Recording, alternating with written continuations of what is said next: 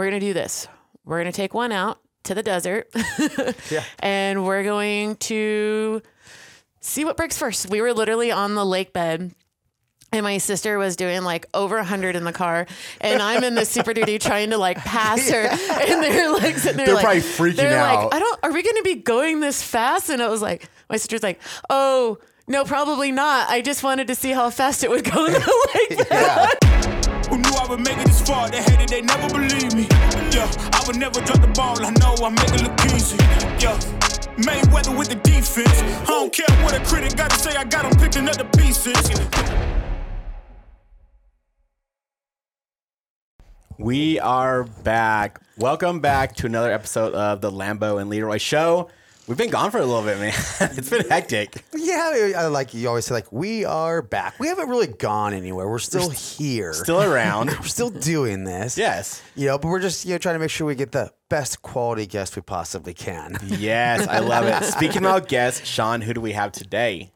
We have someone who I feel like I can relate a lot with, who was kind of born into the industry, but learned really at a young age how much we enjoy aftermarket, we enjoy customizations, we enjoy personalizing our own vehicles. And Sara, at a young age, was introduced to the industry. And I mean, to try to explain, in an hour, it's going to be tough, of where she's kind of started, where she's at now, from her mega involvement in the industry through SEMA, through promoting, through customizing vehicles, to building vehicles for a lot of the OEMs, to I wouldn't even know where to begin. But the best part is she is a hardcore enthusiast like all of us. And if it wasn't for the industry and being able to have fun, she probably wouldn't have any reason to work hard. Yeah. That's true, right? So welcome, Sara. Thank you for coming on. We know you have a lot going on, but we appreciate you being here.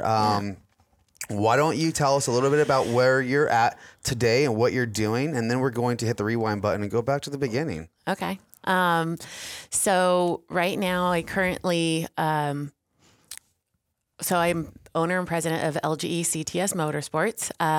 I've owned the company now. Well, I've been in the business now since I was 16. So Jeez. Just a few years. Just a couple years. And technically you started that part of it when you were 16, right? Yeah, I started their website at 16, and like you said, when we do rewind, we can go back to like how I ended up starting the company and getting into it.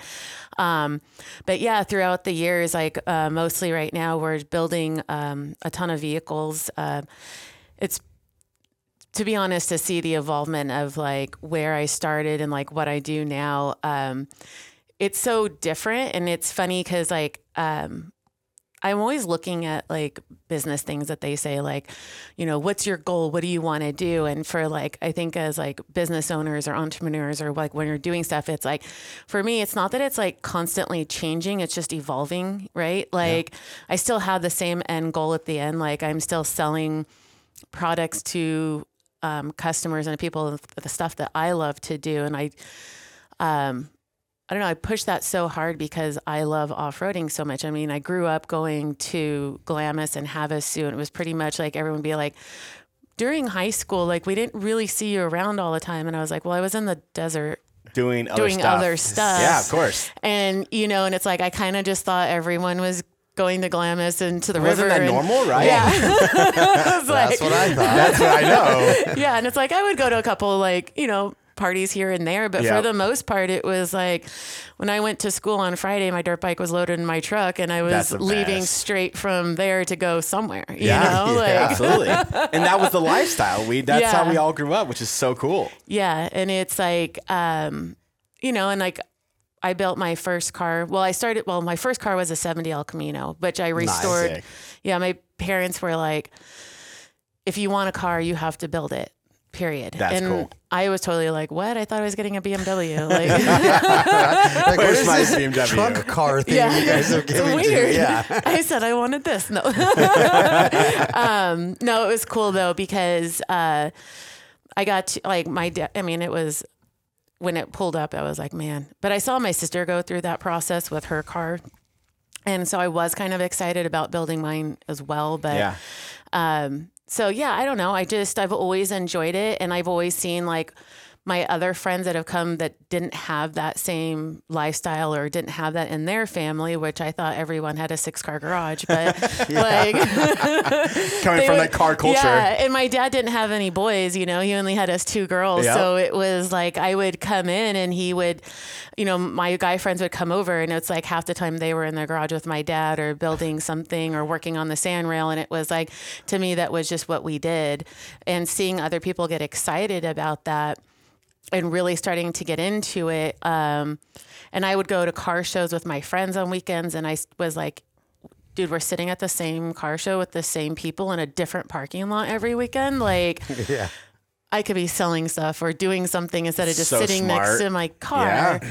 So then I started selling like all the mini truck stuff, like billet grills and So rad. air ride suspension and things like that. Cause that's what all those Stole and everything back in the yeah, day. like all the The trends Phantom and the grills, the Phantom trends, grills. Yeah. The street birdies. scene. Yep. It's so exactly. insane. That All was of it those right brands. there. Yeah. And then I bought a trailer and I started just working swap meets and mini truck shows and Wow. things like that. And then, and I was selling everything on our website because my dad was already painting SEMA vehicles and a lot of the companies would trade him product instead of paying Yeah. for it. That's the damn industry, I'm telling you. Great business model, right? Right. But we loved it. Right. Yeah, we'll We take still it. did it. Like, Yep. okay. Still do it. Yeah. still to today.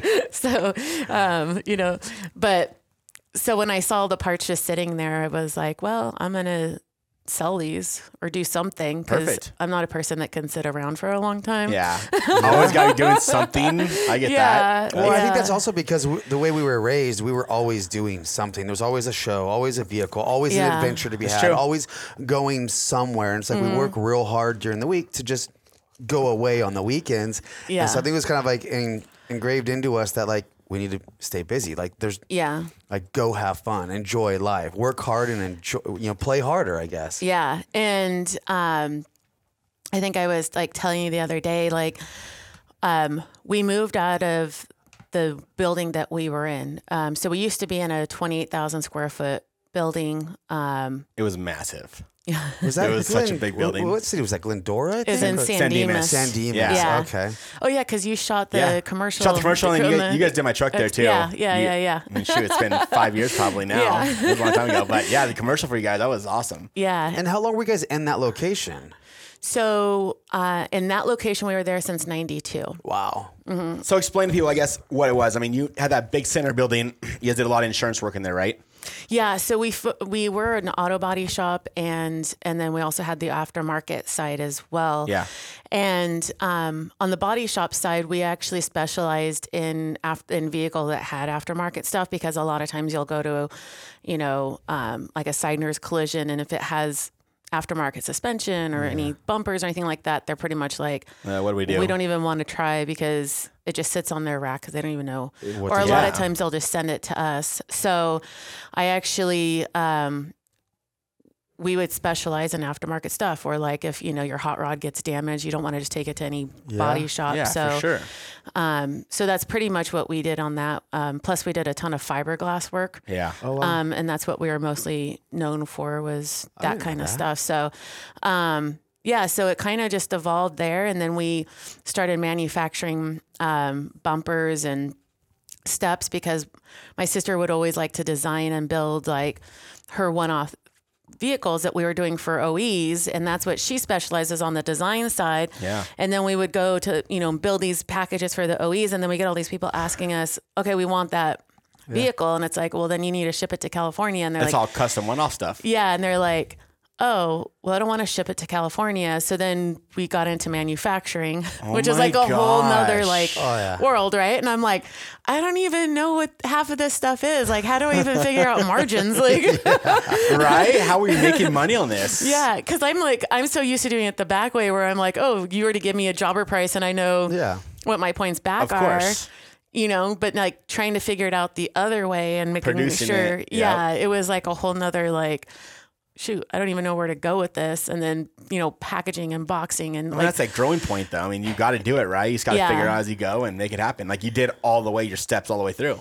Yeah. And then I started having, putting everything like the whole entire build as a package instead of just the parts that we did. Yeah. And then started pushing it out towards like dealers and stuff That's like awesome. that. So that's like your suspension, your wheels, tires, bumpers, everything. Yep. Well, and that was kind of through an era where most people weren't putting together a package. They would let the customer kind of decide, come through, a la carte, pick what they want. When most of the time the customers don't know what they want. They want someone to just tell them, It looks good. This is what you need. Yeah. Right. Like, this is my recipe for, what I feel is going to be great. Yeah. And you start selling that package and duplicate it and grow with it. Yep.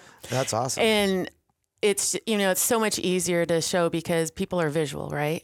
It's like, or, with like, with your exhaust, people have to hear it. Yeah. It's like the number one thing, like, oh, what does it sound like? Yeah, exactly. You're like, well, it kind of sounds like, no. Yeah. For me, A little deeper, it's a little louder. I'll never have a booth inside a show other than SEMA, right? Otherwise, I got to be outside. People want to hear it. It doesn't do me any good if they can't hear it. Yep. Otherwise, it's just a shiny tip or a black tip. Yep. Yeah, that's all you see on it. That's true, though. Like, please take my word for it. Sounds great. Yeah. I promise. Awesome. Watch this video on his iPhone. So, so when we started manufacturing, like I said, it was a whole new world. And then it was kind of good for us too, because when we started selling like the packages and doing bigger builds, I got to be a little bit pickier about doing some other work that we were doing that, not everything in business is fun. You get the other stuff too that that you do. You and take you're the like, good with the bad. I need cash flow. So like, you have to take in the other stuff to go with it because you know that hopefully in the long run, it's going to turn into something better. Like dealer work for us. It's, selling packages to a dealership, awesome. Doing dealer work and installs, it's like they want discounts on everything. Of course. Then they want you to warranty it. Then they want you to pick it up and drop it off and then wait on a check, and then it's they like, mark it up 10 times. Yeah. And then you're like, dude, I don't think you understand. We're not like the clothing industry here where we have like these mass margins. Like, No. It's like, and kind of doing those sales, it's like, they worked out well for us because we made all of the customers come back to us for retorques, so they had to sit in our lobby in our showroom for an hour while we fix everything or, retorque everything on their vehicle. And at that point, I would say then it's our team's fault if we don't sell something else on top of that. Right? It's up to my sales guys to walk in there and figure it out. And like, we're huge on, everything for us is soft sales because I always tell all of our salespeople, find out what the customer does. Like, first of all, find out what they use their vehicle for, what they do. And then you have to ask the question, what do you actually want to do with your vehicle? Because what some people actually buy their vehicle for and use it for is not actually what they intend. They are like, I want to go out and do all of this stuff. I want to go race the Baja 1000. You're like, okay. I bought a ZR2 because it did it. Exactly right. It didn't actually do I it, saw though. this Ranger and it did. And it was completely stock. I'm like, it was also by professional drivers. And a little different. And we'll do that all the time.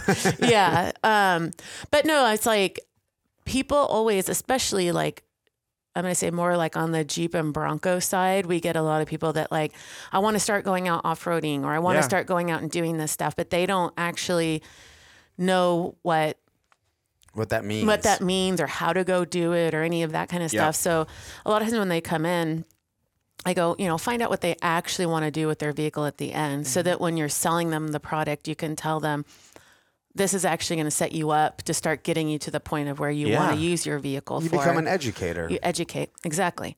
And then at that point, it's them deciding what they want to do. And then they're not all like, well, you told me to buy this. And it's like, no. Like you said, you want to take outdoor showers. That's why I gave you this outdoor shower. Right?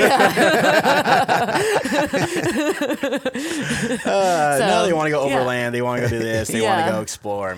Well, because we all see those images of like the camp set up in the middle of nowhere with maybe the hidden little lake in the background, and you're like, oh, I just want to be there so wanna bad. do that. Right? But there is such a massive adventure to get to that point. Like Right. it's so much more than Make sure just you're equipped. getting there, making sure the tent pops up and sitting there. Like you've got to, there's a whole off-road adventure to usually get to some of those spots. And that's Yeah. why that photo is so meaningful. Is like, it's not so much the moment there. It was the adventure getting to that moment going, Right. It's so true. peacefulness. It's so damn true. And people, and it's funny, and it's funny too, because it's like you see people buying like really inexpensive products after they spend like $80,000 or $100,000 on a vehicle. And then they're like, oh, I want to get this $1,000 lift kit. And you're like, why? Like, It's not gonna work. I mean, yeah. Can't and, promise it's gonna hold up.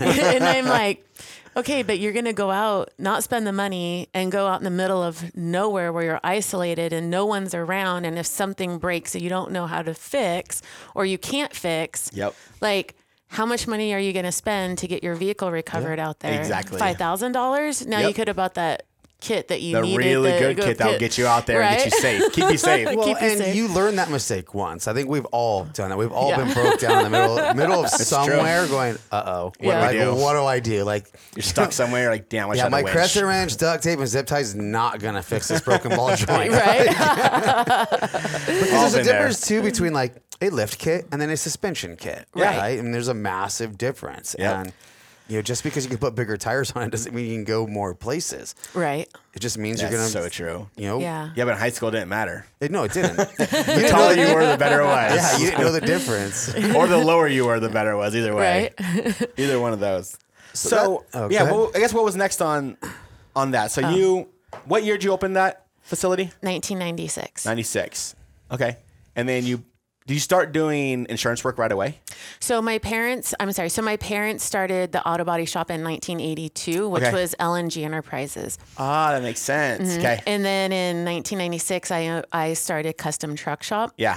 And the reason I called it Custom Truck Shop at that point, there wasn't like search engines and things like that. So I needed something that was as easy as possible Yeah. to put in as a website, smart. right? Yeah. So customtruckshop.com is what I started. It was the website I started. perfect. Yeah.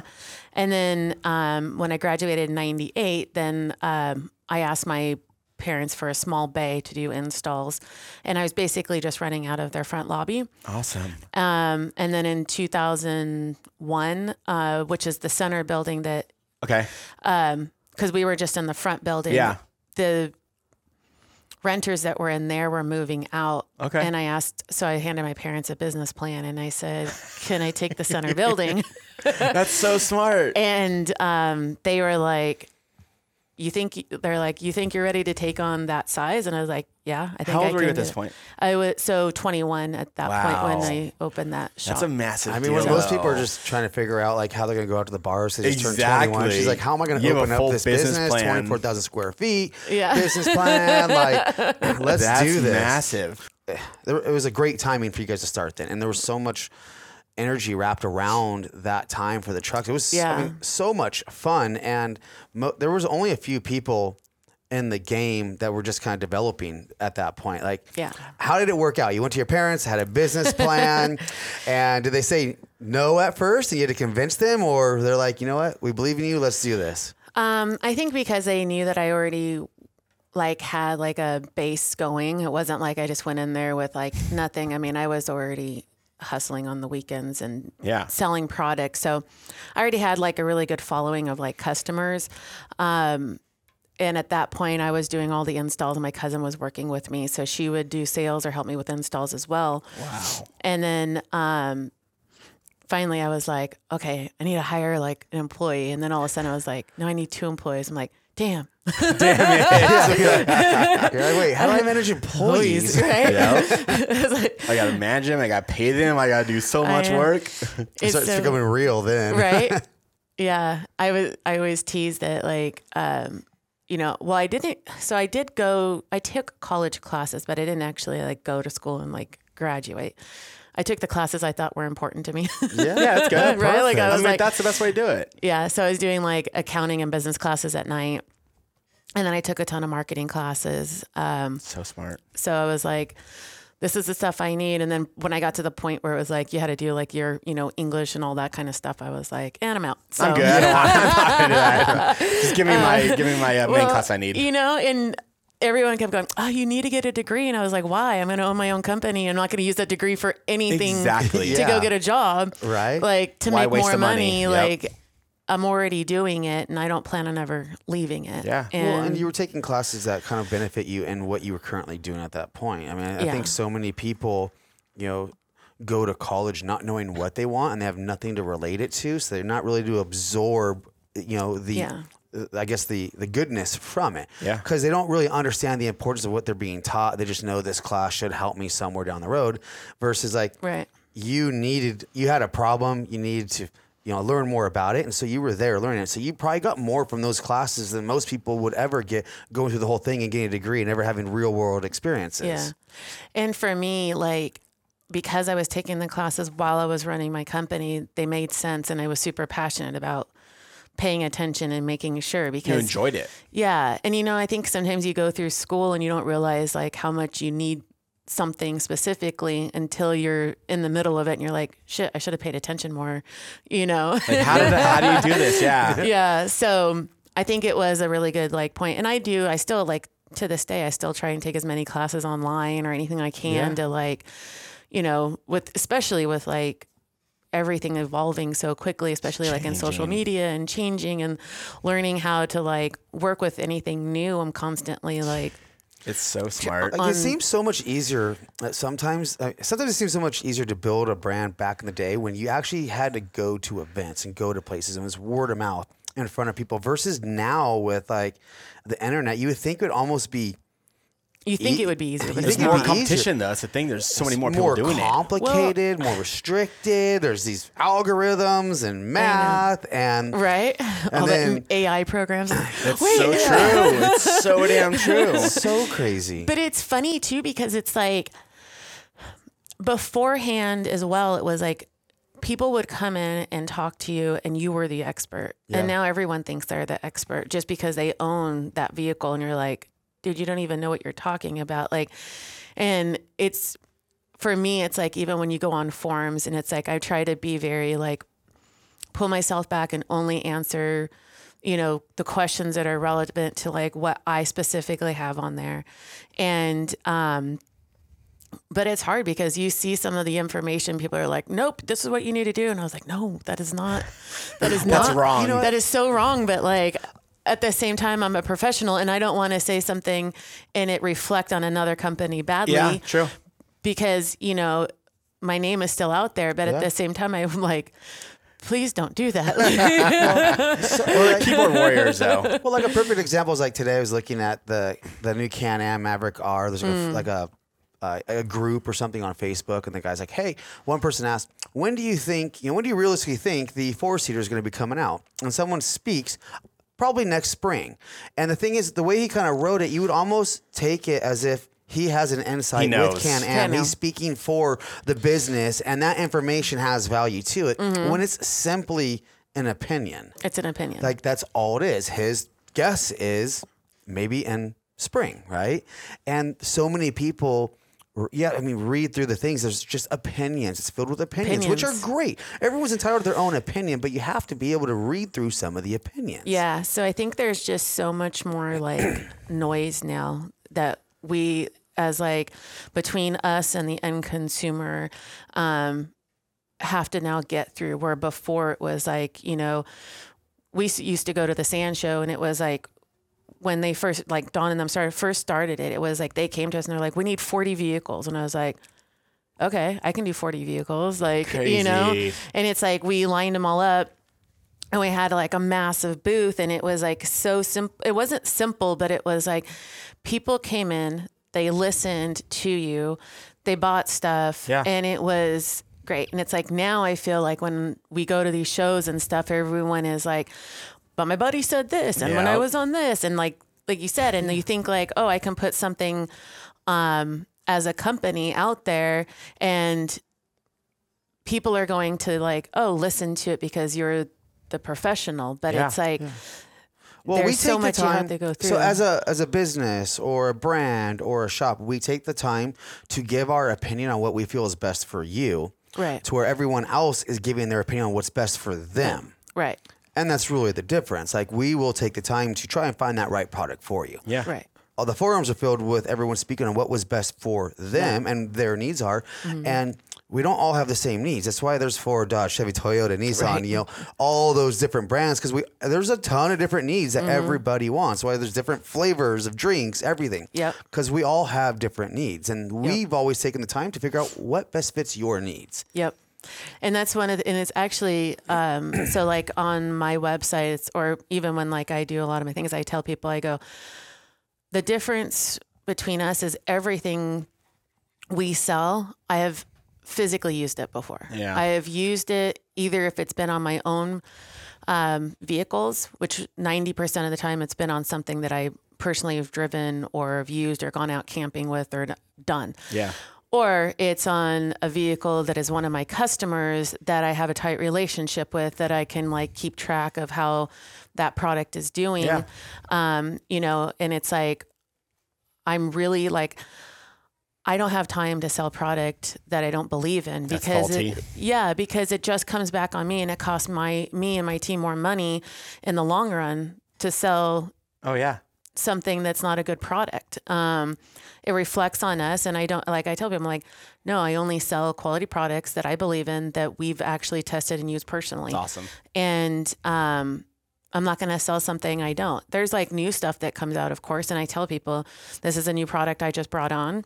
I see really great reviews about it, and I've heard from other friends in the industry that it's amazing, but I'm trying it out and stuff like that. And then once I start like getting familiar with it, then I'll bring it on. And like, well, it's also probably because, you know, going back to when you started this business, there was probably some times when you selected to use some products and it really bit you in the ass, right? I mean, a customer came back, or I don't know, something failed. I mean, I was always scared with suspension kits, right? I was like, I can't imagine being a company that's installing suspension kits. Like, the liability of like, and everybody is going to go beat on it like it's a long travel, right? Or they're going to beat on like it's a trophy truck. Like, did you ever have any moments like that where, you know, a standout one where you're like, we've got to make sure we select the right products and move forward to it? Yeah, I mean, definitely. I think, obviously in the beginning is when we learn everything, 100%. Right? 100%. And I think sometimes as business owners, you get stuck in the like, oh, my margins are 50% on this, I'm going to push this all day long, because those are just unheard of, and you want to make the most much money you can. Yeah.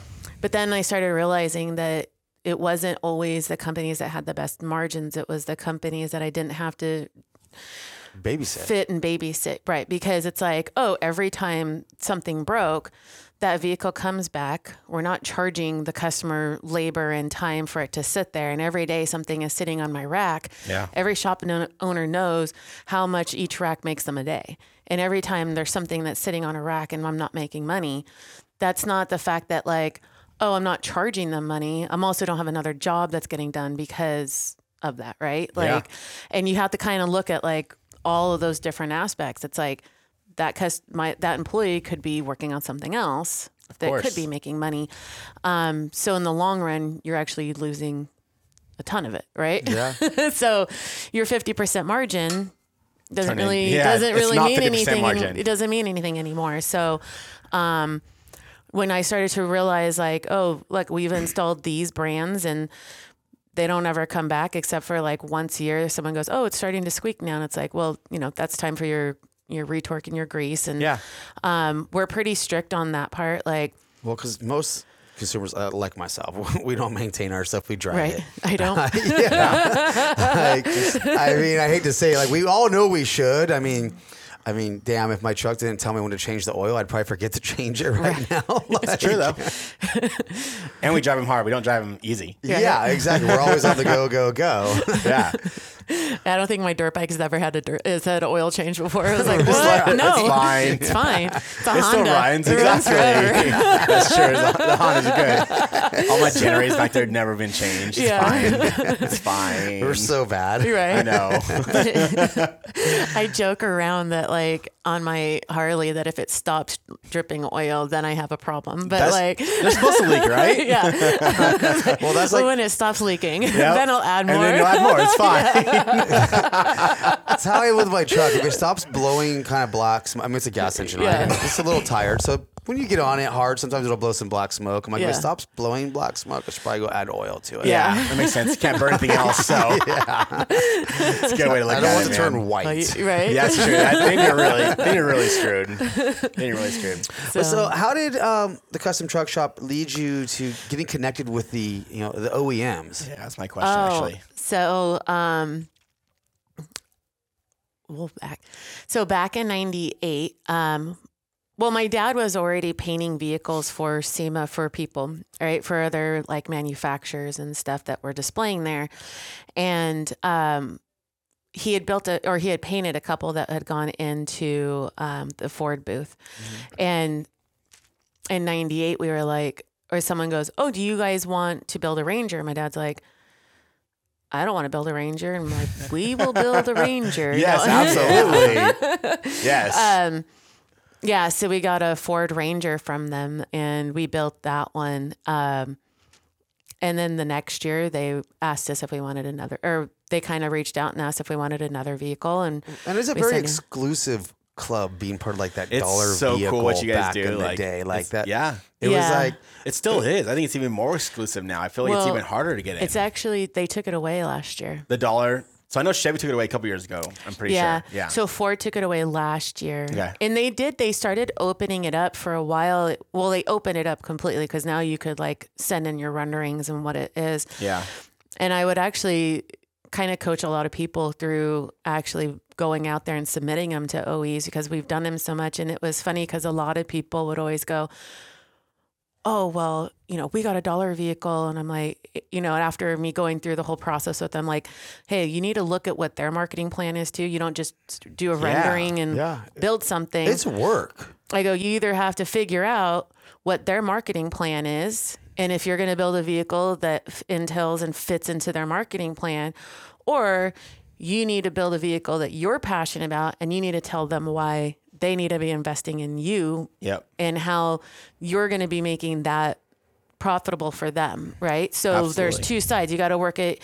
Either you got to do what they want or you got to make them believe in your story and what you want. You can't just submit a rendering and say, "I have 1 million followers and these are the brands I'm going to do." And it's like, maybe you can with like smaller companies, but when you're going into the OEs, like you have to be so specific. And to be honest, I tell people, it sounds like a dream to have a dollar car, but the amount of money you have to have insurance for that car, It's insane. you have to look at, I'm like, it's insane. It's So look mind-blowing. at the difference between your $5 million insurance policy, Yep. where if you're not a manufacturer, you probably don't have a $5 million insurance policy. Mm-hmm. So how much money does that cost you a month? $1,000?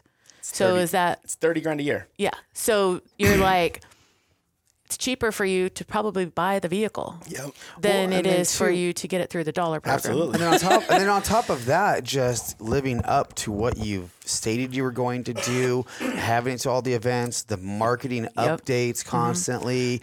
And you have to keep that vehicle to those standards for a year and a half because if they decide they want to take the vehicle, they can, or the events that you use go. it for any event. Yeah. And they can take the vehicle. So like And there's zero warranty on the car too. Yeah. Really? Yeah, or at least there was back in the day. I don't know if it's different now. They do some like updates and like your recalls and things like that. But yeah, you don't do all. Well, I mean, you're modifying it, so it's not going to be stock anymore when you have it. Yeah. So they're not going to be like, "Oh yeah, we can't." Yeah. You have a new rear end, you have a new transmission, you have a new motor. What do you want to do? Right. And so it's like, I tell people, I go, you really have to look at if it's worth it. And I understand that you're building a relationship with the OE because you think, "Oh, I got the dollar vehicle. I'm building this relationship with the OE." But there's other ways you can still build relationships with those OEs because you can still reach out to the marketing departments and let them know like, oh, this is the vehicle I have and this is what I'd love to work with you. So, I mean, there's other ways. It's to not collaborate just, with them, not just get a dollar car. Not just get a dollar car. Plus you have to, I mean, like you said with the dollar, we have to send in every 3 months, everywhere it went, how many articles you got on it, where, like, if it was on social media stuff, like all the hits that it got. That's even harder nowadays with social media, trying to find it all, keep track of it all. Before, it was just, we went to these events and here's these magazines. There was some editorial on and send it in. Now I couldn't even imagine trying to keep track of it. And it's weird too, because there's like editorial that gets done on your vehicles and you don't even know about it, you know? And it's like, that is crazy. Yeah. And you even like the Japanese magazines, all like the ones overseas, all that, you know, stuff. You're like, oh, I didn't even know it was in there. I know. Because there's a photo pool, you know, photos that they grab and they use. And well, back in the day, I mean, how you found out your vehicle was in most magazines was like in the news. Remember them? They would send you like, hey, here's your vehicle. I still get that. I do. I was like in a article or something the other day and I got one of those things and I was like, what is this? And it's like, what was I in? Like trying to like look it up. And I was like, damn it, why don't they send me the article? Like, I want to see the article. Yeah. Now, I mean, so we're sitting here kind of downplaying, talking shit on the whole vehicle build stuff, but there is like to have a vehicle up there in the Ford booth back in those times. I mean, there was something that really just kind of changed the energy of the show. Still a big deal though now. It's still really cool. I mean, most it feels people awesome. I mean, people that don't know what dollar car is you legit paid Ford $1 and they gave you the pink slip in the car. But you had to build the car to a specific standard that you presented to them, right? Yep. And so you would present to them a rendering, going and tell them your marketing plan, like you're saying, and they would give you the car and they would deliver it to you. And most of it was a secret, right? Until SEMA. Yes. So it was all a secret. You couldn't tell anyone. You couldn't show anyone. You couldn't put anything on social media. And it was like, boom, at SEMA, they reveal it. There's your car. Well, and you never got the car in time. It's always, 2 weeks before SEMA. Here you go. Yeah. That's what's so lovely about the OEs. Yeah, it was, and I get it, like, because we're building cars that aren't even out yet, right? True. I mean, we had from Kia the Telluride 6 months, 8 months before they even announced to the U.S. that there was a Telluride coming out, and we had the very first vehicle. That's crazy. Wow. And what's crazy, well, and I know they gave it, like someone else shot it or whatever, then we get it, right? And then like they had it for media and then we got it and they're like, okay, you need to build this car for it going to SEMA and they're going to drive around at SEMA 5 cars and they're going to go up like dirt mountains and hills and through water and like all this stuff. And we're like, he's like 3 feet of water. I'm like, 3. Do you even know what? On a Telluride, that's a crossover. It's not even like a truck or an SUV. Like, do you know what 3 feet is? Like the car's gonna be submerged. Yeah, it's like you can't even. The car's not even waterproof. And oh my god! Is the car heavy enough to drive through 3 feet of rushing water? And I think like they don't understand that like when you drive through something that's like 6 inches, the water splashes. Oh yeah, up, that's all you and need. Then and we were like to make it look cool. And we're like, you could just let's do it in our parking lot first before we try to test and do something, right? That's hilarious. So I don't know if you guys ever heard that SEMA when they put the water there, it didn't hold, so it flooded Toyo's booth, the tread pad. No. I do remember. Yes, that sucks. I did remember that. I'm sure they were so sad because Toyota does such an amazing job with their booth, the tread fast too. Right. All carpet, the sickest cars. Yeah. Like, that sucks. But they got it all cleaned up and it was all ready to go Tuesday morning. But what a mess. The funny thing is that they come to us and they tell us like, okay, these cars has to do all of this. For us, we're like, first of all, this is the only vehicle in the U.S. And then all of a sudden we're going to get 4 more that show up. And now we're going to only have the only 5 vehicles in the U.S. And you're going to build all of them? And we have to build all of them. And on top of that, they have to perform. There's no parts, like there's no OE parts. If something breaks it, they're done because I can't just call the dealer and be like, hey, I need this, like, because I technically can't even take, like, so it's like, and Kia goes, well, we have some parts So he's got to let us know what breaks. And I was like, well, we might need so let me know what you think's going to break. I'm like, I have no idea. And they're like, okay, well, where do you guys need to start? And I'm like, so we're going to, I don't know. I was like telling him like, well, we're going to do this. We're going to take one out to the desert and we're going to see what breaks first. That's smart though. And they're like, wait, what? And I'm like, well, we have to take it out there and see what the weakest point is on the vehicle. And that's what we're going to start with. So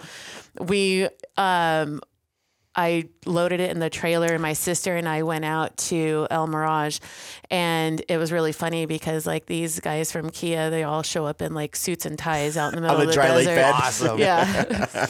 And they want to watch you guys. And I hooked the Super Duty and I was like telling and they're like, oh, can we come with? And I'm like, you guys want to go for rides in the car too? And they're like, yeah. So we had them like all in the Super Duty and in the Telluride, and we were just like hauling us. We were literally on the lake bed, and my sister was doing like over 100 in the car, and I'm in the Super Duty trying to like pass her, and they're like sitting there, they're like, probably freaking out. Like, are we going to be going this fast? And I was like, my sister's like, oh, no, probably not. I just wanted to see how fast it would go in the lake.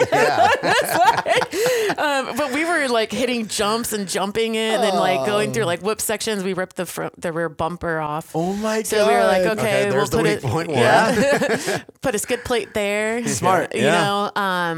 But actually like afterwards we got like, I mean, we tested that car really hard. And I mean, like, how much fun we is weren't. that? That's awesome. Yeah, you can't beat that. Vehicle Seriously. number one. You know, we're gonna go see if we can go break this thing. Like only one in existence.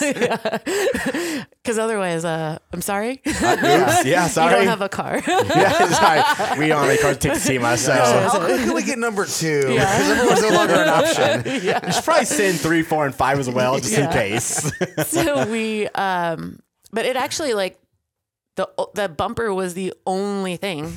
That's that amazing. Failed on That's it. impressive. So, yeah, we were like, wow, this car actually does like really well. Well, it's kind of a lower car. It's got a lower stance, right? It's somewhat long. It's probably not the best for rock crawling or whoops. So what did you guys end up doing to them? Did you put different suspension and stuff on them? So we did, and it's funny because they're like, okay, we have to lift them and put suspension on there, and I go, how?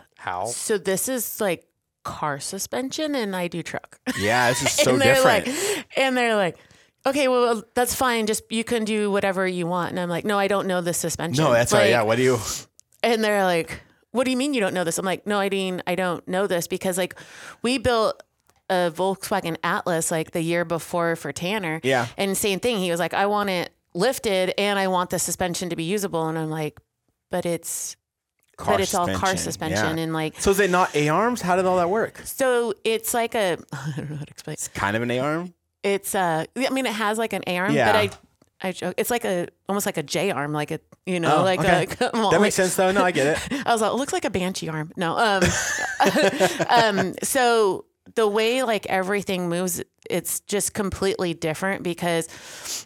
Like how we have like our external bypasses and things like that. Everything is internal on those struts.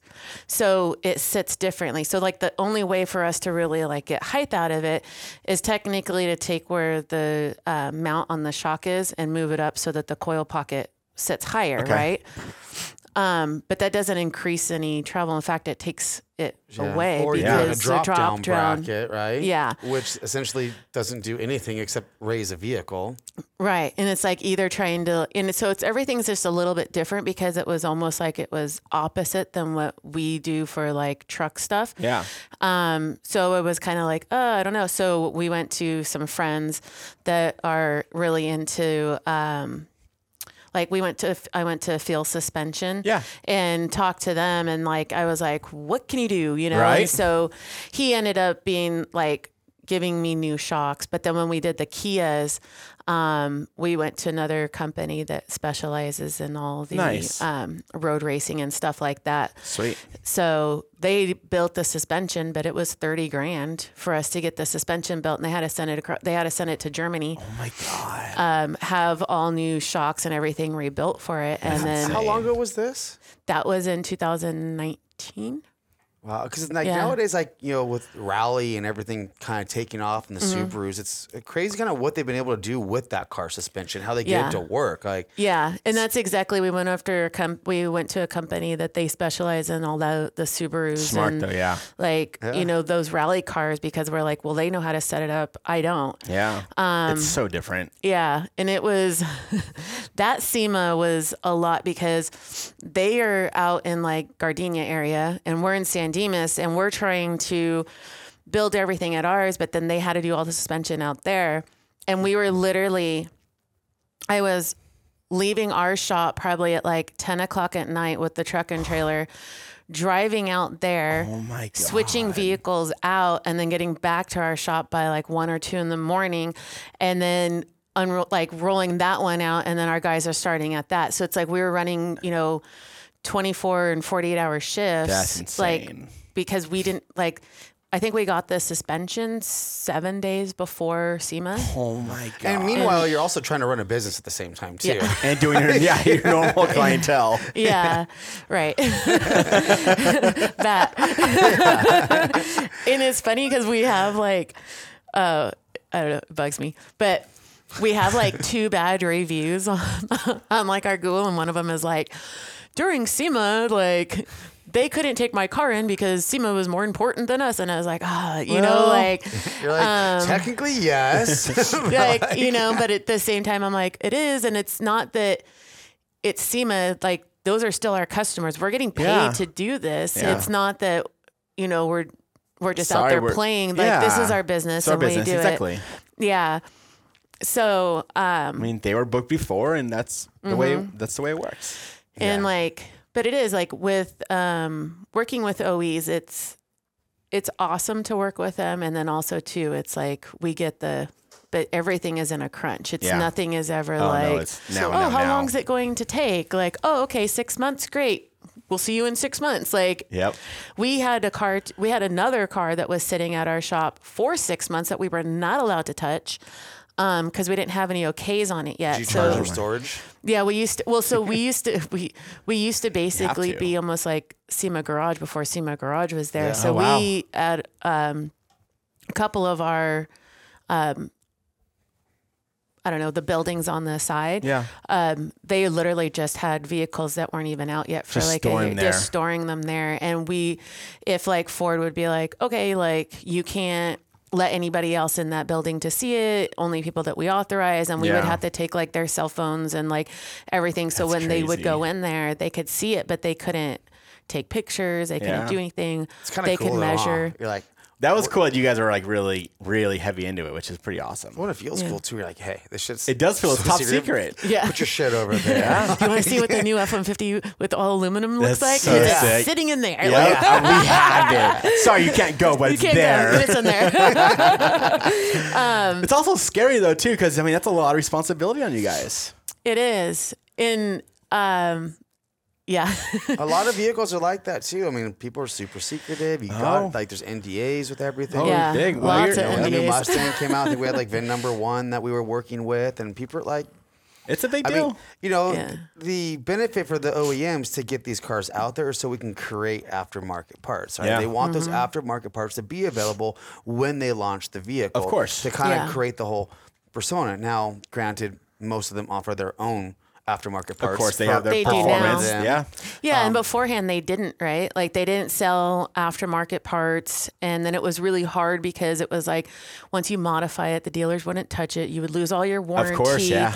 And it's now, the OE saw like, oh, our customers want to customize their vehicles and make them, like you said, like to their own thing. So now everyone has their own line of products and brands that they offer and their partnerships and stuff like that, which I do that a lot with the OEs too. I do that with Ford and Kia, work with them with like what brand partners have good relationships. And we have to answer the question like, you know, how's their customer service? How is their product? Do you have returns? What do people say about it? Like, just anything and everything you can. And then that's how they decide if they're going to go with the brand partner too.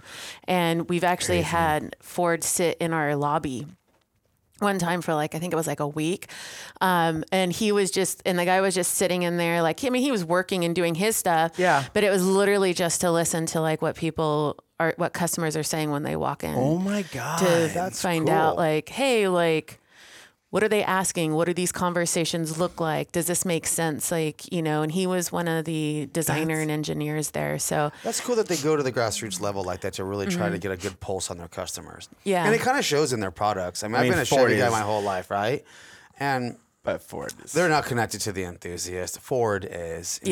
Toyota is. Like, they've really put the effort into it. Yeah. I wish Chevy did more so, but. You know, and I think Chevy could do a lot more, but, and it was funny because like we were talking about Chevy the other day because, my boyfriend just got a new Colorado and, you know, I was like, man, I'm like, they're actually like super nice vehicles, for what they are. And like the interior was like insane. I was like, this is pretty crazy for a Colorado. Yeah. Like, is it a ZR2 or is it just a regular Colorado? Yeah, ZR2. I mean, technically they're like mini trucks, right? Yeah. They are. But yeah, I mean, it's interesting just to see like the OEs going that way. Now, the great part for us is, I mean, I broke an axle on my Bronco and took it into the dealer and I was like, I broke an axle. And they're like, okay, it'll be a week. That's nice though. Yeah. And it's like, I have it lifted on 37s and beforehand you roll in on like one tire size bigger and it's like, oh, we can't warranty that. Like, that's you know, nice. So I mean. Sorry, your windshield wipers went out, but you have larger tires on so it. You can't do anything about it. Can't do anything about it. So, I mean, there's like the plus and minuses, right? Like, and I mean, with all the aftermarket parts too, we are getting those vehicles like the Raptors and the Broncos that are coming already, like from the factory where it's like set up. Speaking of Bronco, you just built a Bronco last year, right? For what Jay? What network was it for? Didn't you guys just build or weren't you? For SBN? SBN, yeah. Yeah, I was like, about Bronco. We built a lot of Broncos. Yeah, so you have for SBN, yes. So I'm the chair of SEMA Businesswomen's Network. And 10 years ago, we built a Mustang that was all female build. And there were, I think, 42 women that were participated on that build. Yeah. And when we say like participate, because there was so many like negative comments, oh, it took 42 women for what one guy could build, you know? And you're like, well, it's not that it's 42 women like bolting everything on, but it's like from the marketing, from the painting of the vehicle, coating the wheels, like all the different process. It's not just actually building the vehicle and bolting the stuff on. It wasn't like we clicked the whole process. It's really... Yeah, it wasn't like we went on a website and clicked on everything. Everything showed up and we bolted it on. 42 people put it on. Yeah, and, you know, had a 30-pack of beer and be like, that's a weekend project. Like mimosas? But it's from like all parts of it, like the team that decided what parts to go with, doing the research on, you know, the whole process. Someone else that was just managing all the volunteers, people that were managing the parts, the media, so we broke it down into teams. That's cool. But now, are all these people in grade or in the industry, or were they new people being introduced to the industry too? There were new people being in. So there's 2 points to that.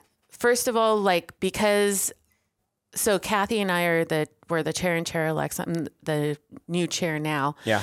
But when it was like, we didn't want it to say, hey, this is all going to fall on us because we're the leaders. It was like, no, this needs to be a group effort, and we need to make sure that it's not us just like dictating everything that's going on. So we decided to break up the build as to like teams. So it was like, okay, we have the volunteer team, the build team, the media team, so we sectioned it off into teams. And then on our select committee, we had girls that were in charge. And so we had 2 people in charge of each team. So there wasn't just one person in charge.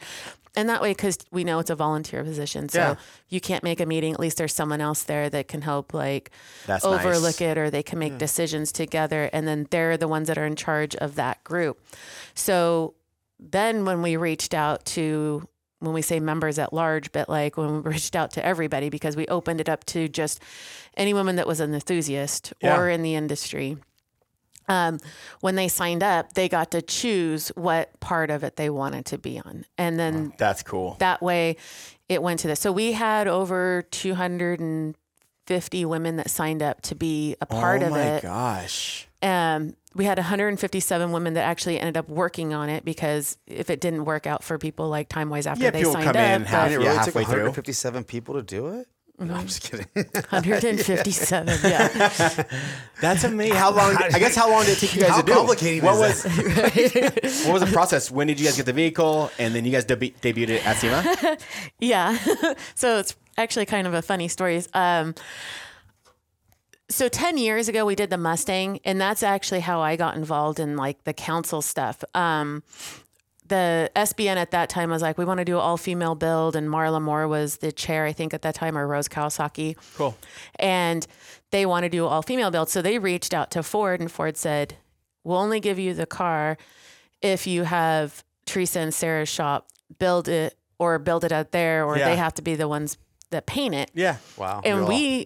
Yeah. Like, yeah. Right. Like, which I know it's great to get recommendations on. Especially from Ford. From Ford, yeah. That's massive. But for us, we were like, that's awesome. Like, first of all, like we got to work on this, and we weren't really involved in like any of the stuff. I mean, we were building like SEMA Cares cars with Mike Spagnola at that time, and he owned Street Scene at the time. Yep. Now he's the CEO and president of SEMA. SEMA. But so it was like we were doing some stuff, but mostly when we were doing SEMA Care stuff, we were building those cars, and that was working with WD-40 on them. Oh, that's cool. And I do remember all that. yeah, That's awesome. it's a lot of stuff. Well, and then too, like what people forget, like you're doing this for the women and getting them involved. Like you were, a powerhouse in a man's world at that time. Like there was nobody else doing what you guys were doing that was probably a woman at the time. And SBN, we're actually celebrating our 30th anniversary right now of being around in the industry. But just to see like it grow, even in the last couple of years, I mean, we went from having like 200 and something members to having over 700 members in the last 2 years that, and it's like just seeing, and it's so different because I get asked all the time, like, that's like the number one, how did it feel growing up as a woman in the male dominated industry? And I was like, well, I didn't know I was a woman in the male dominated industry. Yeah, true. I was just, you're like, I just knew I was dominating. Yeah. I just came in and did my shit. Yeah. No. I thought, I mean, to be honest, I thought I was just young and I had to prove myself. But then once you start talking and you prove yourself, and I think I ignore a lot of the stuff. I mean, I still do it today. It's funny because like even today, people will walk in and ask questions, and it's like my boyfriend standing right there, and they'll keep talking to him. And I'm the one answering all the questions, and then they keep talking to him, and I just keep answering it. But I've always done that. I mean, that's like even at the sand show, but like, I mean, probably wrong mindset, but to me, I'm like, whatever, sale's a sale. Like, I mean, sale's a sale. Who cares? You can look at him all day. I don't care. I hire him to be here. That's true. Don't worry, I'll double check his work for you. Yeah, like we're good. But I mean, it's just, I guess I never let it bother me because that's probably the best way to look at it, though, too, is just why let it bother you? Just do what you do.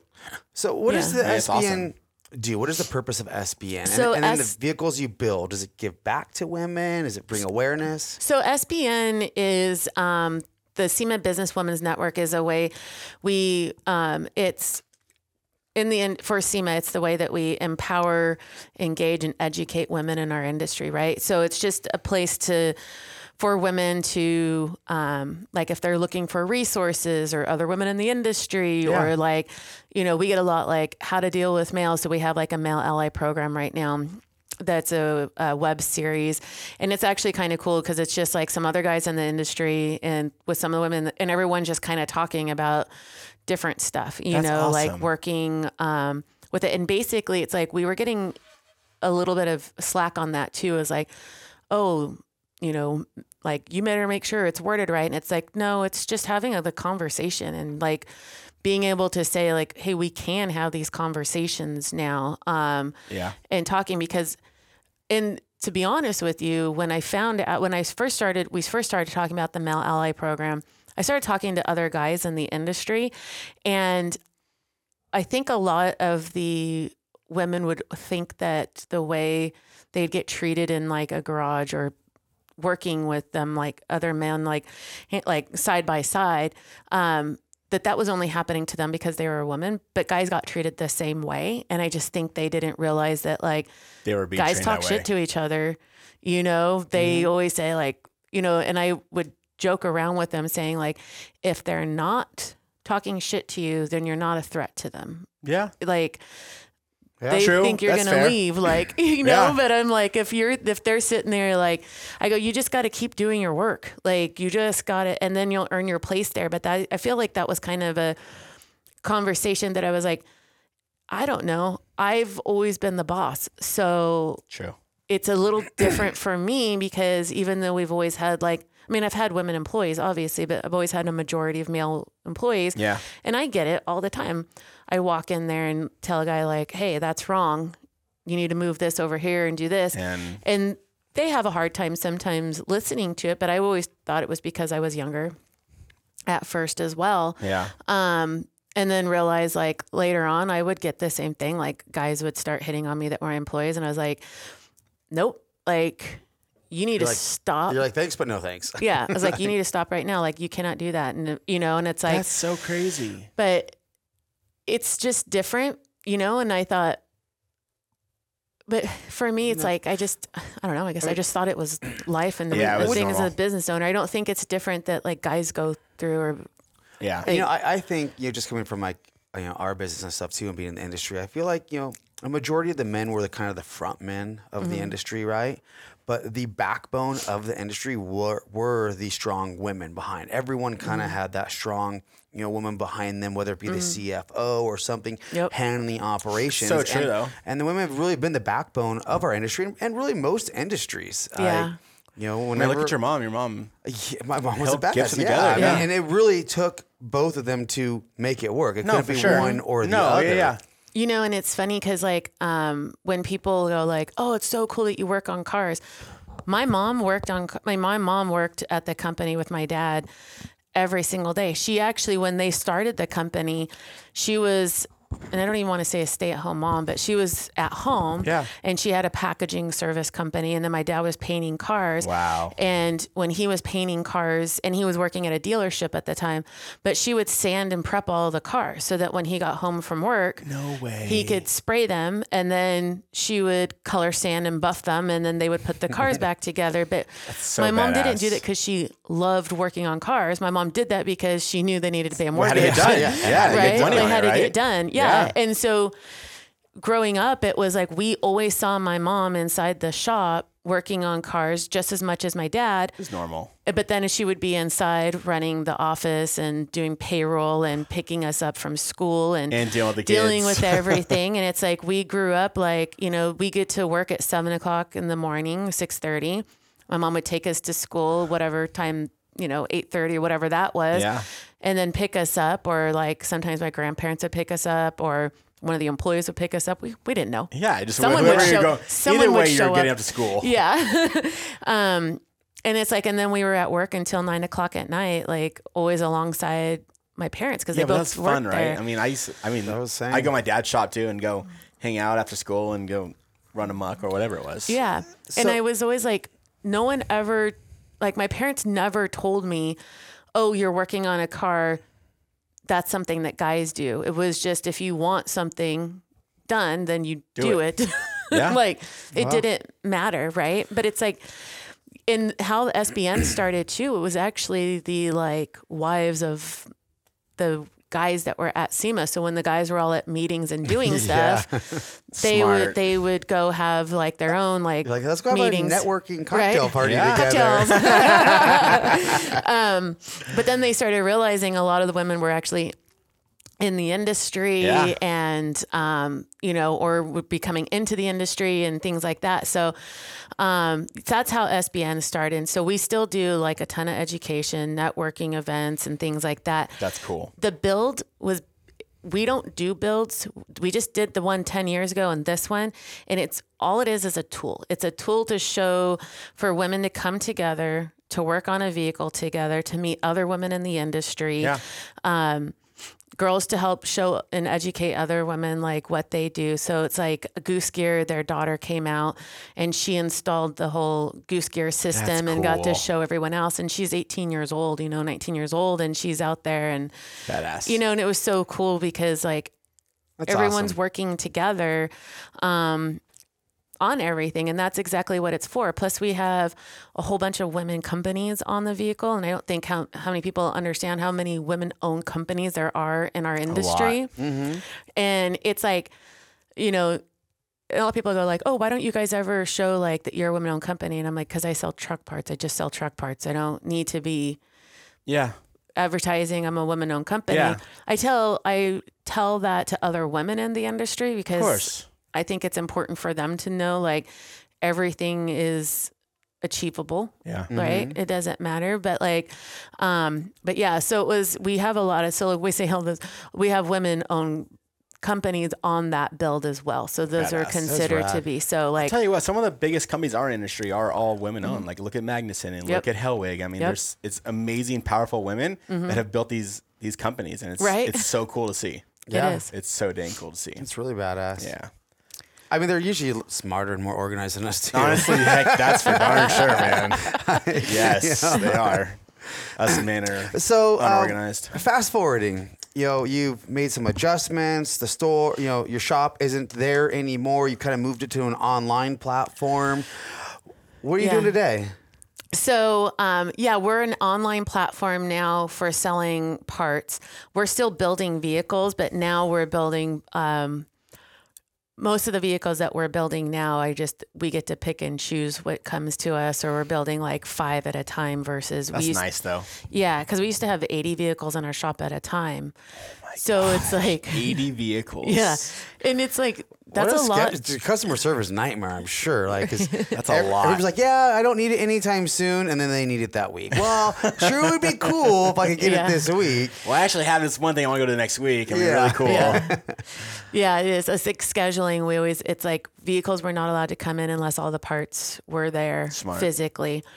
And then everything would get scheduled. And and we were very blessed at our shop before. It's like, we were always a 4 to 6 week out. So people would be like, oh, these parts are in stock. I'm like, yes, but we don't have manpower but our schedule is 6 weeks out. Yeah. So, even during like 2008, I think we got down to like 2 weeks out. Wow. But we still had...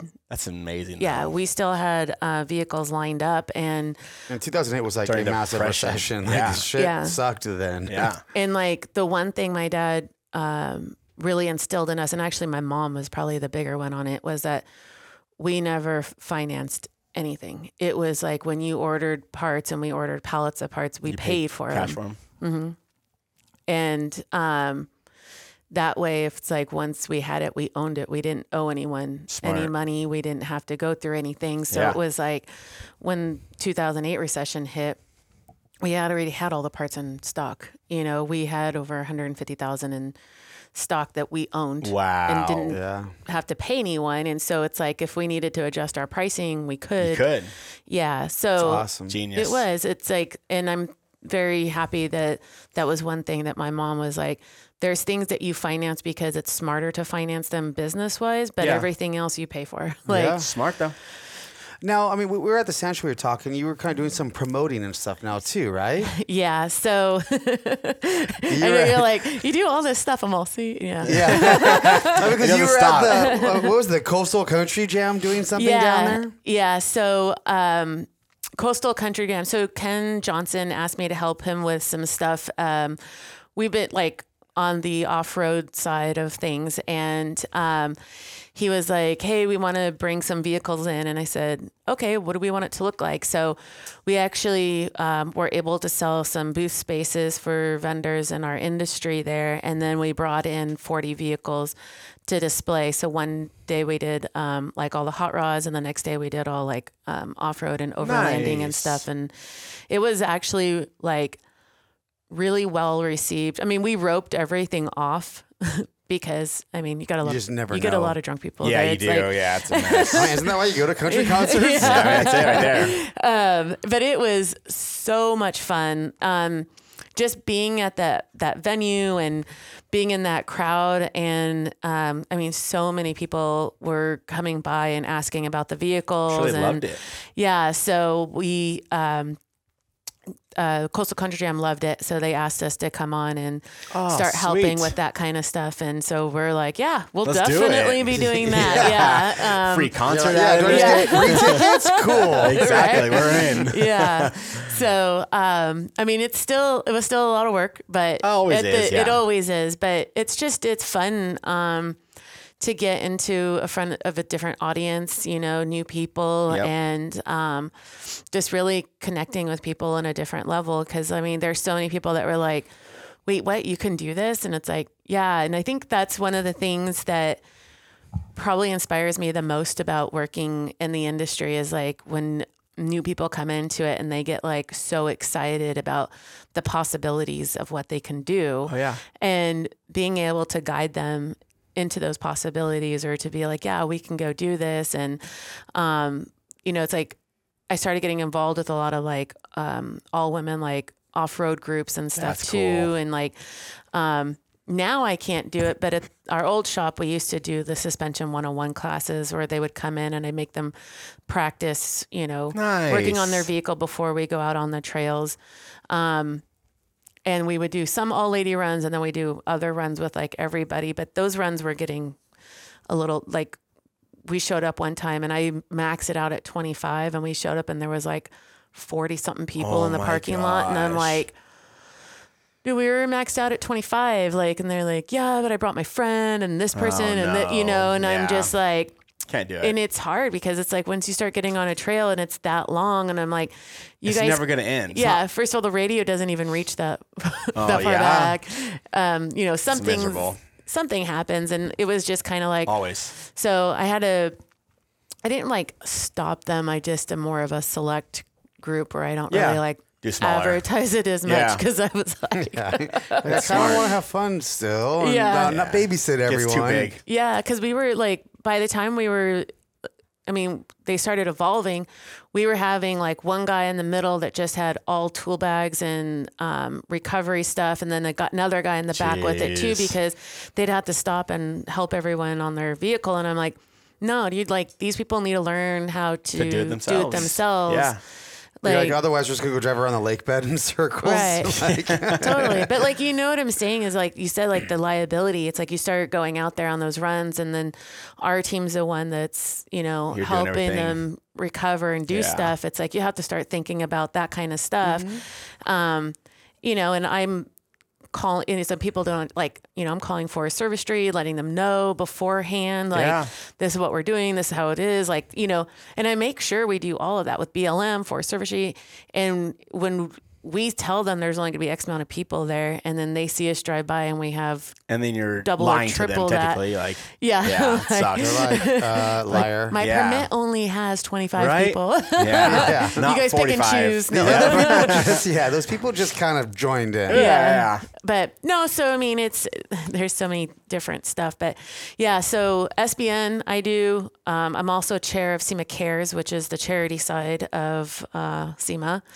And, but yeah, and trying to think. I was like, I do. What else do I do? Well, apparently what she does recently is she rides her Harley down the dirt road to Johnson Valley and then lays it down on its side. Ow. But the key takeaway is she's riding a Harley down the dirt road. Badass. Wash Road to Johnson Valley. Eventually, it's going to go down on its side. That's just the road. That's not. That's your road to your driveway? Yeah, that's the road to the driveway to the house. Yep. But it's so funny because when we were going to Sturgis a couple of years ago, we were going through Zion and we decided we were going to go take a different road because the other one had like all this traffic. We're like, oh, we'll take this road up here. And so it was me and my sister and Dana, and we're like, we're all on Harleys, obviously. And we're on this road and it like turns into dirt. And then I'm like, how much further is this on dirt? And they're like, I don't know. So like some guy like drives by in his car. We're like, is it a lot? Like, is it really far that way on dirt? And they're like, no, it's not that much further. Like, you're literally almost there. And we're like, oh, okay. Well, it's 40 miles. 40 more miles? 40 miles on dirt. Oh my God. That's awesome. And it was so funny because it was like, what the very last part was like, you had to go down this hill and then it was like a bank and then it like went down and we're all like, huh. And there was another you're section. at the very end of it. Yeah. And then there was another section we had to like go up and stuff. And, well, and you're on Harleys that are loaded. With all your gear, bags, everything. Oh It's not like it's a light little, Sportster or something. Like you got a week's worth of crap on the bike too. Yeah, I have a Dyna lowrider, right? So it's not like it's epic. That's epic. And but we went through it and stuff, and I told my dad, I was like, man, I'm so glad that I know how to ride dirt bikes because like. Literally, like going through that, you had to know, like, okay, like just stay on, just going, and, keep going, keep going, just let it go, just let the motion go. Yeah, that's amazing. So whatever. You're That's supposed to ride all rad. motorcycles in dirt, right? That's Yeah, exactly. Everything goes in dirt. Everything goes in dirt, whatever it is. Yeah. I mean, It's a Telluride or it's a motorcycle or it's whatever. Let's see what this can do in dirt. Exactly. 100 miles an hour on the tri-league bed. Isn't that what rental cars are for, right? Right? Yep. Exactly. Dirt. Well, that's awesome. So what's new and exciting that's upcoming that you're looking forward to? Are you excited for SEMA? I am excited for SEMA. Got some vehicles? You excited for Actually, SEMA Fest? I'm not. I'm not supposed to say that. Yeah, we're so excited. So excited, yeah. I think it's going to be interesting to see what SEMA Fest does this year, and if it turns out like what they were expecting. I'm definitely curious. I hope it does well for them. Yeah, I do too. And I mean, I think one of the things that it's kind of hard to explain, but I think we should have done better as SEMA Association is SEMA Fest is literally there because I don't know if like how much money our association puts into lawyer fees to help keep all of our government stuff, like our trails open, our racetracks open and like everything. And so how much money we put into that in government affairs is like absolutely ridiculous. Yeah. And it's costing SEMA a ton of money. So SEMA Fest is literally a way for them to generate money to help pay That's good. for those government affairs. And I think that if like our industry probably knew that a little bit more. I wish I would push that. I had no idea. Because then we would probably I had push it no a little idea. bit more. But that's strictly what the SEMA Fest is too. I mean, because honestly, I thought it was just a poor attempt at making it something available to the public while not trying. It was a poor attempt to not ruffle the feathers of the current industry and some of the old brands that have been at SEMA while trying to introduce, it to the public. Like really, I mean, my opinion is, we've both been doing SEMA for much longer than probably anyone thinks, right? and we've seen all the stages and everything. And as much as I wish SEMA could be maybe what it was 15 years ago, it never will be, and it needs to adapt, and I think it needs to be open to the public. I think that SEMA Fest, that concert in the middle of the week or the weekend, where it shifts from a Thursday to Sunday type of show, and instead of trying to generate the revenue off of the booth space, the tickets sales coming in, and it'd be that one time a year where the public can speak directly to the brands, maybe buy direct, buy their apparel, everything, and really position it, and then have a small trade show somewhere else. But there's no need for the trade shows anymore when it comes from B2B. Yeah. It's already handled beforehand. I don't know what your It's- thoughts are, and if you can't speak on much of that, but It's hard, I think. Well, I mean, and that's one of the things that like I volunteer a lot for too. A lot of people go, is it really worth volunteering at SEMA? And to be honest, I've been volunteering now for 12 years. It's made a huge difference for me in my business life because I get to learn about so much stuff that is actually going on. Like networking, besides just networking, us knowing like they have so many trends, things that they're looking into for actual SEMA association. I get to hear all of that stuff where like as a small business owner, I would never have been like, wait, what's going on? Like, how is this going to affect? And like, I have to admit, I'm not a person that really watches like news and is like into it.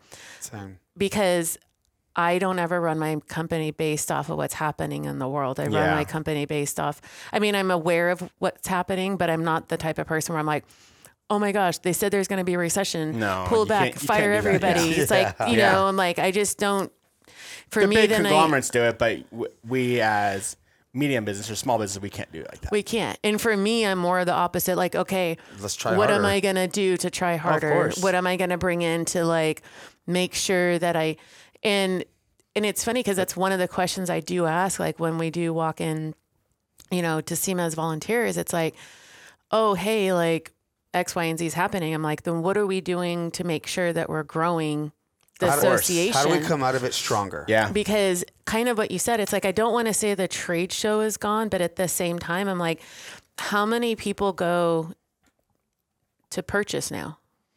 To be honest with you. And I probably shouldn't be saying that, but I don't. I go there for networking, to meet with people, to go to the education classes. Like, it's like, for me, that's almost more important, but it's like, it's the one time when everyone is brought together that I don't see a lot of these people because they're in other states or they don't do the stuff that I do. So, I barely get to see them. And it's the only time I get to see them. I hardly walk around anymore. Beforehand, it was like you made appointments, you walked in, you knew that you were spending, I'm going to make a $10,000 PO, like, and you sat down and you had meetings to actually purchase and learn about their new product. But because like you said, social media is out now, all these other things are out. I can just call you Nothing's a secret and anymore. be like, hey, I need this. Do I need to see your new product? Yeah. It's nice. It's nice to see it if I can't go and physically see it all the time. But either way, you can see the videos on social media. You can see all before that, the only way to share your photography was on a floppy disk or a CD or the mini Different DVDs. times. Like, you had to go there to get that information, right? Right. So I do. For me, it's like, no, I don't go there to purchase anymore. There might be a few that like, I'm like, well, I'm going to run really quick through these aisles to see if there's something new that I didn't know about or a company or a brand I didn't know Go to the about. new product section, see some new stuff if it stands out. But I'm a new product judge, so I see it all You before. I see it all before. Yep, exactly. And it's funny because like 3 years ago, whatever it was, I was like, can you send us this information prior? Because before we could only see what was there. Yeah. And us trying to walk around and see everything, I was like, I need to like narrow it down so that by the time we get there, we only have the top 5. Yeah. And then I want to touch and feel it. And I think I broke the rules one year too, because we took our new product badge judging things off and we went and walked the floor. And I was like, so I'm like sitting there pulling apart, touching it, like, and I'm like, what does it do? What is this? And I'm like, I have a retail store, and they're, and everyone that's a judge is a retailer. Yeah, nice. And, so we all looked at it and they went through it with us. And like, so we saw like, because otherwise it's just a product that's sitting there and you don't know, and you have a tag that's this big that says, this is a new product that does X, Y, and Z. And it's like, cool. Well, what does that product do any different than the other 10 people that have roof racks or the other 10 people that have, exhaust systems? Like, you're like, it doesn't look much different. And so understanding most products don't look much different. Yeah. So understanding what the technology is behind it that like took away something and whatever. So, I don't know. So I kind of agree with you on the SEMA Well, Fest as far as thing. SEMA goes, I think we have the right person in there. I think if anyone understands it from our point of view Yes. and what it was and what it could be or what it should be, it's Mike. And I think we kind of have to trust his, his decisions that he's made with SEMA Fest and everything being made, because I think if anyone in the past 20 years, he's probably the one that really does understand it the most and understands our positions and where we're at and maybe what it could be or should be. Yeah. So hopefully moving forward. It's exciting, man. It's exciting to see what happens next. And Yeah, definitely. I think that, and I think like us making sure, and I think a lot of people don't know this, but your board members are the ones that make the most decisions. yeah. And a lot of people don't vote for their board members of who wants to be in there, but they're the ones that make the most decisions in our industry. So board makes decisions and SEMA staff has to Abide by them, right? Yeah. So that's who makes your decisions on. I never recognize any of the names on most of the people on the board member. You should see some of the names that come in for people that run for board. I'm like, I have never heard are of this you? person before. Yeah. Like, and you're like going through the process. I mean, we have a lot of people that actually run for board, and then we go through and break it down. There's a committee for it that I'm on that committee as well. And we break that down into being like your top 2. Wow. So it's a whole entire process. It's not like, Insane. That's so wild. Well, we should probably wrap this up soon. We've been here for a long time. I'm sure we Sorry. don't want to take too much. No, please. No, It's dude, been amazing. awesome. Yeah. I feel like we can continue on and I keep know. going. If people want to find out more about CTS, where do they go find you? Yeah, so we are, our website is LGE-CTS.com. And then we're on Instagram and Facebook and LinkedIn under LGE-CTS Motorsports. And how can people be a part of the SBN network that maybe aren't with the industry or kind of interested in it? How do they join? So SEMA also has individual membership. So if you're not in the industry, it's like $40 to be an individual member. Nice. Which that also helps pay for our for us when we're fighting for things, because we need people to help sign for the petitions and stuff too.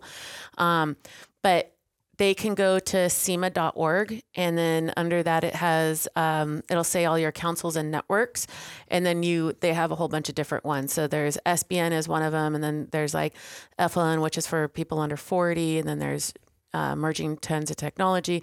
So there's a whole bunch of different ones that you can get involved in. But yeah, so SBN is just the women's side. And then before we let you go, is there anything you can tell us that's maybe coming out at SEMA that, give us some insider information on? I'll take it as a yes. You can pretty much just say, shut up, Sean. You're going to see it. When does this come out? Too soon. Before SEMA. Well, it looks like everyone's have to go to SEMA and find out, right? Yeah. Yeah, definitely. Exciting. Yeah, we'll be auctioning the Bronco at SEMA. Sweet. Cool. So that's going to be on eBay Motors. Rad. And then the proceeds from that are going to go to SEMA Cares. Oh, that's awesome. Yeah. Rad. Good. Well, Glad thank you're you here, so guys. much. Yeah, Yes, thank you so great. much for joining us. It's been amazing. You guys, go check them out. CTS. She dropped the Instagram and Facebook and website. So go order some parts. But we appreciate you guys tuning in and listening. Again, we did start an Instagram page for Lambo and Leroy. It's just at Lambo and Leroy.